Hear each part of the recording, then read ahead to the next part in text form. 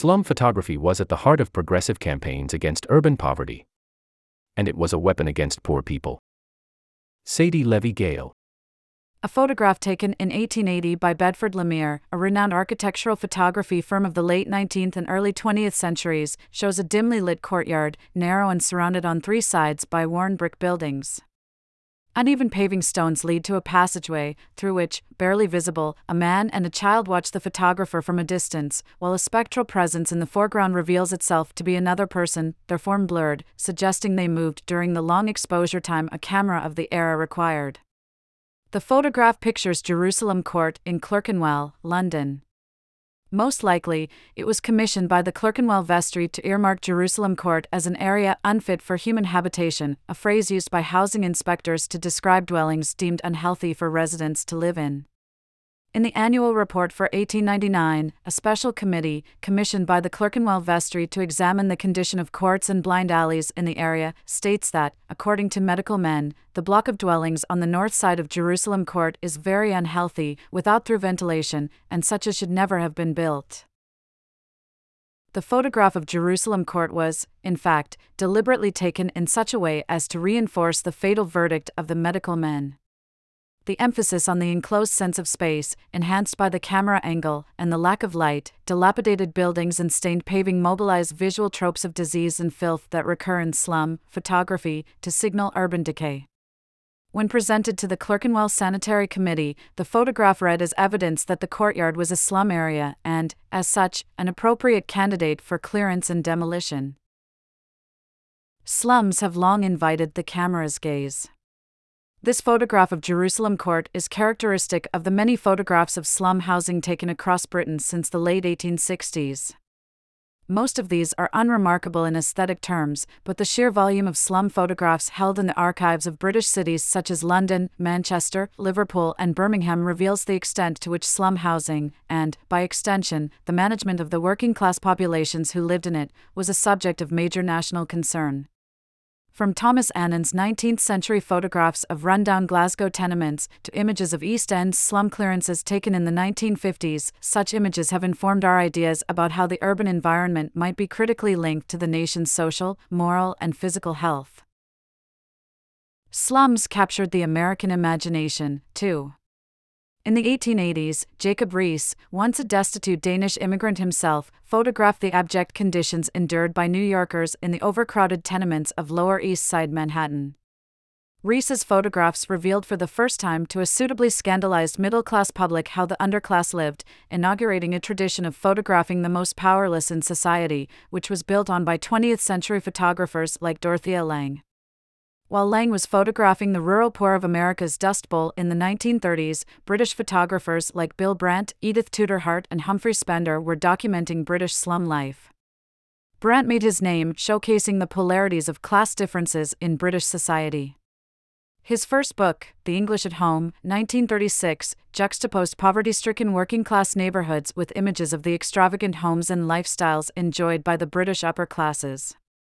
Spender began his career photographing daily life in working-class communities for the mass observation movement, while Tudor Hart, a radical socialist and Jewish intellectual, photographed deprived areas across London and Wales, focusing on the working lives of women. Between 1930 and 1950, when two world wars and extensive bombing compounded the nation's housing shortage, photographs of slum conditions in British cities taken by Brandt, Tudor Hart, Spender and others began to feature regularly in the pages of popular photo magazines such as Picture Post, Weekly Illustrated and Lilliput. But did these widely consumed photographs of slum life, teeming in the official records and attracting the eye of documentary photographers, lead to any improvement in the lives of slum dwellers, forcing local authorities to implement social reform? Or did the visual tropes they promulgated merely reinscribe existing social and political structures that framed working-class people as a powerless group, at best, dependent on the philanthropy of middle-class elites and, at worst, as a filthy underclass contaminating Britain's urban centers?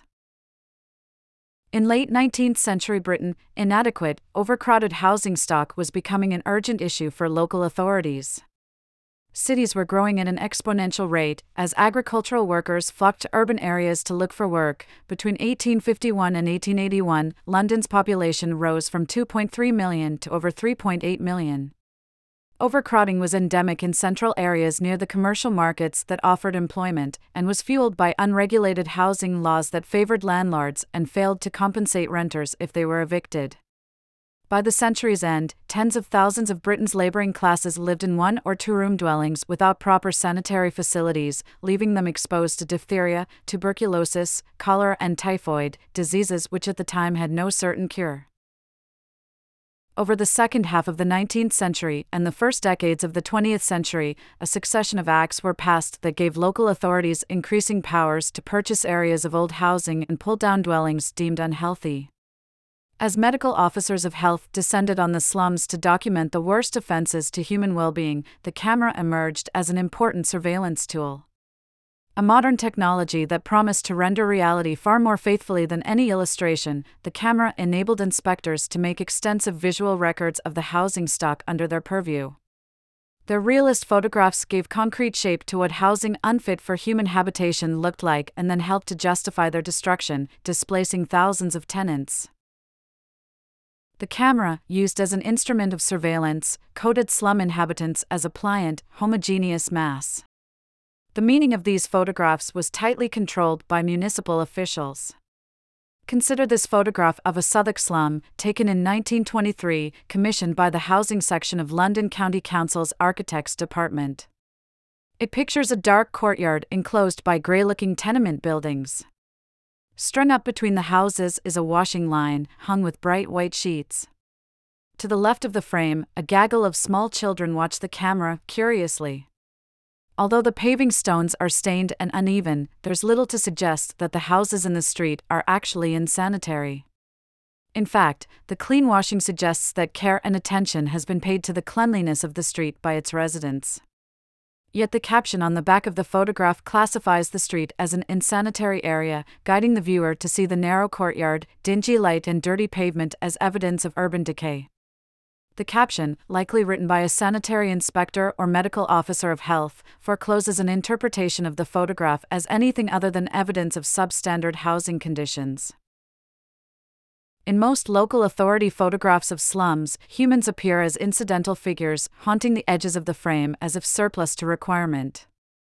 Huddled to one side of the image, the children in the photograph of the Southwark slum are framed as bystanders. The slum, and the filth and disease inscribed within it, take center stage. In an influential essay on 19th-century slum photographs of Quarry Hill in Leeds, John Tagg argues that the camera, used as an instrument of surveillance, coded slum inhabitants as a pliant, homogeneous mass. He argues that slum photography invited viewers to imagine an alternative environment, a desirable space in which people will be changed into disease-free, orderly, docile, and disciplined subjects. As I sift through images in the London Metropolitan Archives, I'm struck by the all-encompassing nature of the caption "insanitary area," which seems to stigmatize the families who lived in such housing as filthy too, just another feature of the unhealthy urban landscape that, along with damp walls, broken windows and stained paving stones, needs to be corrected in order to restore the city to health. This stigmatizing of the working-class subject reflects the prevailing attitude of the middle and upper classes in Victorian Britain, among whom it was widely held that the slum dweller made the slum. In 1898, Charles Booth's poverty map of London categorized slum residents as the lowest class. Vicious, semi-criminal, fueling national anxieties that moral and social degeneration were linked to urban decay. The relative invisibility of slum housing, which was hidden in alleyways that had originally been used as stables or behind the townhouses of the wealthy, allowed the slum to become a potent social imaginary onto which the middle classes could project their fears of disease, racial mixing, moral degeneracy, and sexual deviance. By denying slum dwellers any form of subjecthood in visual representations of their neighborhood, local authority photographers reinforced power relations that placed working-class people at the bottom of Britain's social hierarchy. Where medical officers of health and sanitary inspectors targeted the lens primarily on the houses being torn down, documentary photographers focused instead on the often abject conditions slum dwellers endured. In both Britain and America, their gaze takes us beyond the street and into the domestic lives of the urban poor, bringing the blurry specter of the slum dweller into focus for the first time. In How the Other Half Lives, 1890, Rees showed immigrant families crowded into squalid rooms, their personal effects and total poverty starkly displayed. Having mastered the recently invented flash function, Rees was able to take photographs inside dimly lit buildings that had previously been beyond the camera's reach. Yet Rees's interest in photographing the working poor didn't extend to feeling sympathy for their plight. His gaze was largely voyeuristic, and he exploited the subjecthood of working-class people to underline his own social mobility. Recalling his time on Mulberry Street, a notorious thoroughfare in New York, Rees wrote in distinctly othering and racialized terms, "I went poking about among the foul alleys and fouler tenements of the Bend when the immigrants slept in their filth, sounding the misery and the depravity of it to their depth." As some of the first social documentary photographs of slums, Rees's images prefigure how representations of working-class people by documentary photographers would ignite ongoing debates about voyeurism, exploitation, and the nature of reality in the documentary tradition. In Britain, it wasn't until the 1930s that documentary photography of slum life became widespread. The Great Depression had left the nation grappling with dismally high unemployment rates, a housing shortage, and a fiscal crisis, forcing politicians to recognize that only a robust welfare state could ensure good quality housing for all citizens. As a direct result, the Housing Act, 1930, empowered councils to make compulsory purchases of land and legally enforce mass clearance schemes. At the same time, it was becoming clear that documentary photography was a far more persuasive medium than text in campaigns for social reform. In response to the British public's newly awakened interest in the everyday lives of ordinary people, picture editors of magazines and newspapers began to regularly commission photographs from documentarists revealing substandard living conditions across the country. Public discourse around housing at this time was shot through with allusions to the new science of eugenics, with debates about environmental reform pivoting on whether unhealthy living conditions resulted from the unfitness of the slum dweller or the degraded environment of the slum itself. Proponents of eugenicist thought, found across the political spectrum, advocated for controlling reproduction among the mentally defective or degenerate populations living in deprived urban areas, effectively winnowing the population to produce a healthier human race and eliminate poverty. Documentarists, by contrast, sought to place the blame for the social problems of deprived urban areas on the appalling housing conditions endured by the inhabitants of such neighborhoods, rather than their supposedly hereditary predilection for deviant behavior. Photographers like Tudor Hart, Spender, and Brent enjoyed the enormous reach of publishing in popular photo magazines, building on the assumed veracity of documentary photography to reveal the realities of everyday life in slum streets.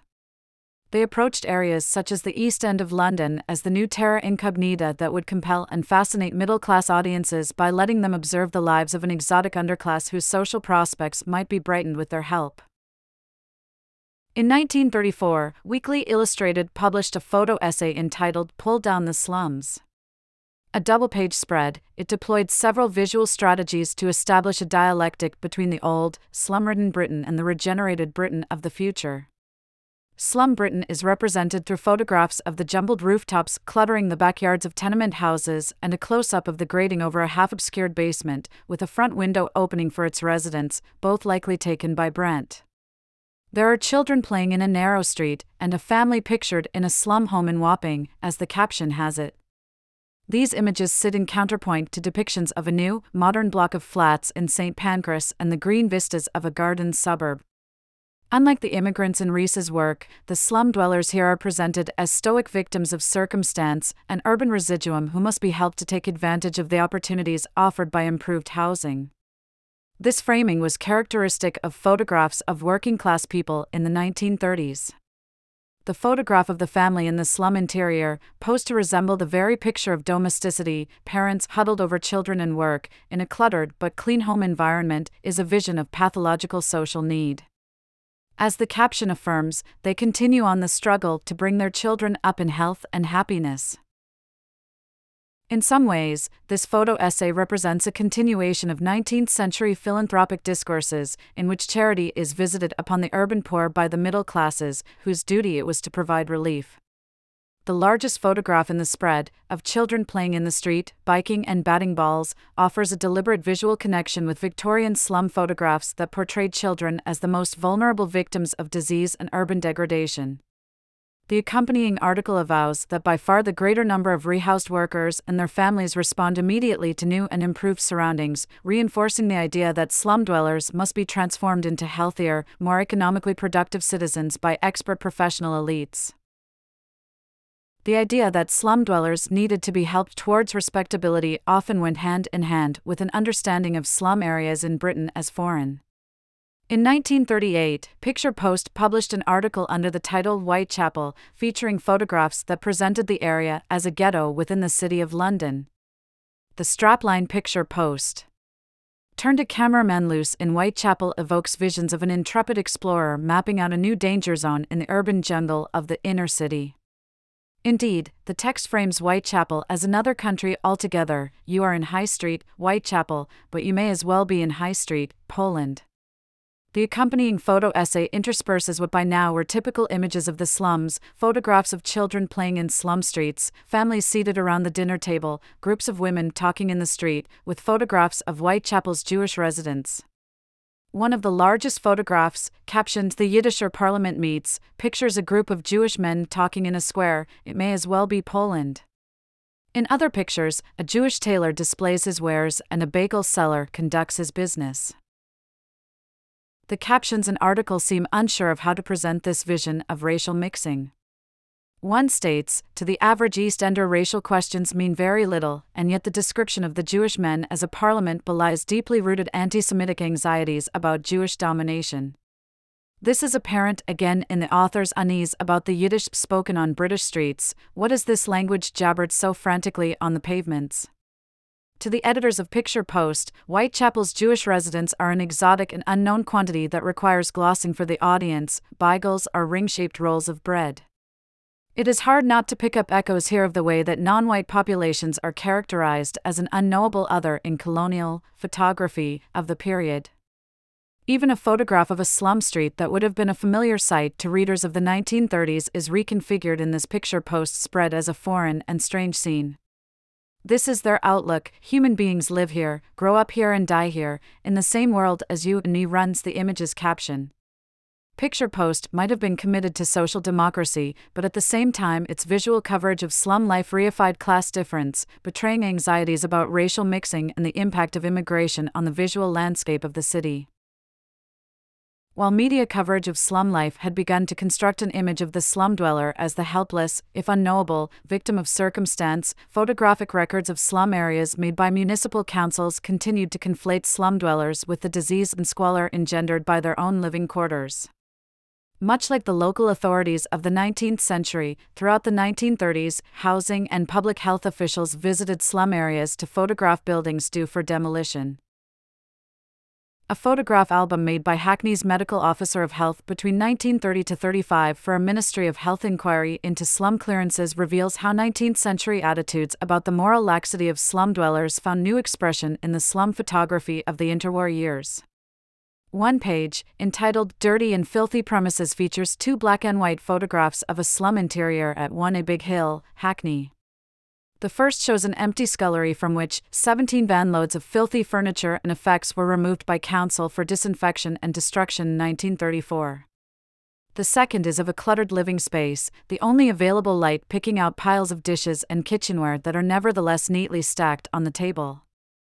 Barely discernible in the background, the owner of the premises can be seen standing by the door, blending into the general darkness of the interior as if the camera's gaze has passed right over her body. There is no record of the resident's name, or how she felt about her belongings removed and destroyed. Under the surveillant gaze of the camera of the medical officer of health, the slum dweller is dehumanized, implicated with the decay and squalor of her environment. The minutes of a town hall meeting held by the Metropolitan Borough of Hackney in 1932 offer a poignant record of the opinions and concerns of tenants who would be displaced by slum clearance orders. Their objections reveal that the prospect of being rehoused in blocks of flats, without gardens or the opportunity to keep pets, was dismaying for many tenants. A tenant named Mr. Relton was among the reluctantly dispersed. He tells the lawyer for Hackney Council, "You have sunk me, that is all." Mr. Kidd, another tenant, describes the newly built flats as barracks and nothing more than slums. "Why not houses? Why not let us remain as we are?" he pleads. Mr. Kidd's words speak to the isolation that many slum dwellers felt at being moved into blocks of flats, ostensibly an opportunity to join the respectable middle classes, but at the cost of being able to talk to neighbors and build close-knit communities. Strikingly, many tenants thought of living in tenement housing as a marker of English identity and distanced their own condemned homes from slums in racialized terms. Having traveled the world a bit, I know what slums are. You have not got them in England. We are Englishmen and want to live as Englishmen. While slum dwellers were exoticized by the media as a mysterious foreign other who lived right under the noses of the middle classes, working-class tenants saw the neighborhoods they lived in as quintessentially English, a vision grounded in the ability to have a garden, speak to one's neighbors and live in a house instead of a multi-story block. Following the Second World War, media coverage of poverty-stricken slum conditions gave way to exuberant images of politicians posing at slum clearance sites. By 1956, 35,000 houses in Britain were condemned or demolished in a major government drive to clear slum areas, and more than 200,000 people had been rehoused. Press photographs taken of MP Duncan Sandys, the Conservative Minister for Housing, show him striding through the rubble of an East End slum clearance area with a group of aides. Sandys had vowed to knock down Britain's remaining back-to-back streets and build modern flats in their place. In 1956, he embarked on a tour of cities with the worst slum areas, beginning in London. The photographs, taken by a photographer from the Keystone Press Agency, play on the contrasts between the polished group of officials, with their wool coats and shiny shoes, and the rubble-strewn ground around them. Small visual details, such as a child's doll, abandoned in the debris of a demolished slum home, or the scrap of floral wallpaper on the wall Sandys is poised to knock down, pickaxe held for the high swing, his face scrunched in concentration, are the only reminders of the generations of people who made their lives in the area. Sandys would have known that slums remained a potent symbol of urban decay in the British cultural consciousness. Posing among them was a photo opportunity, in the modern sense, in that images of him literally pulling down the slums helped align the Conservative government with rallying cries for a regenerated post-war Britain, a vision that played well with their middle and upper-class voters. Read with the privilege of hindsight, however, these images of the political elite smashing through former working-class neighborhoods seem more prescient of the accusations of social cleansing that were leveled at local councils from the 1960s onwards. What's more, many of the tenants removed from slums were unable to afford the rents of the new flat blocks, and were forced to leave to seek lower rent in older council houses in the suburbs or, ironically, cheaper substandard housing in the private sector. It was the respectable working classes, then, rather than the poorest tenants, who took up residence in the new accommodation. As any photographic theorist would remind us, the meanings inscribed in photographs are never fixed. Photographs are palimpsests, their significance written over by successive generations who interpret them within their own historical context. How then is a modern viewer, who supposes themselves to be visually literate, meant to approach slum photography? It is tempting to look at these photographs and imagine that we are being granted privileged access to a window into the past. Yet just as medical officers of health and documentary photographers projected their own agendas and prejudices onto the images they produced, so too does the modern viewer. There is a danger of 19th-century photographs of working-class neighborhoods becoming quaint, Dickensian-style emblems of a bygone era, signified by the figure of the stoic cockney, urchin or street hawker, a vision no more true than the Victorian philanthropist's imaginary of the slum as a den of vice. Likewise, Brandt's photographs of stark poverty have, over the years, lost their effective force as images capable of mobilizing public concern. As the decades have passed, his photographs of the actual hardships of the working poor, already highly staged and artificial representations of reality, have become further romanticized as icons of 20th-century documentary practice. It is impossible, then, to really see a historical photograph without interpreting it anachronistically. Modern viewers might look at a Brandt photograph and still be moved, not by the poor housing conditions of interwar Britain so much as by their similarity to images of temporary refuges and hostels in the UK, or photographs of slum landscapes across the global south, which regularly feature in the news. At the same time, the modern rage for ancestral history has seen archive photographs acquire new meaning as family photographs. Images of slum dwellers become intimate traces of a relative for the researcher who comes to the archive not as a social observer, but as a descendant in search of a lost family history. What remains constant across these interpretations, however, is the power relations of the photographic encounter. Intended for the gaze of groups who hold power, slum photographs ensure the continual disempowerment of the urban poor. As Susan Sontag writes in On Photography, 1977, to take a picture is to, however momentarily, betray an interest in maintaining things as they are, to be in complicity with whatever makes a subject interesting, worth photographing, including, when that is the interest, another person's pain or misfortune. As documents that operate to record rather than intervene in adversity, slum photographs expose the limits of our compassion as much as they demand it. https://aeon.co/essays/the-case-for-polycrisis-is-a-q-word-of-r-interconnected-times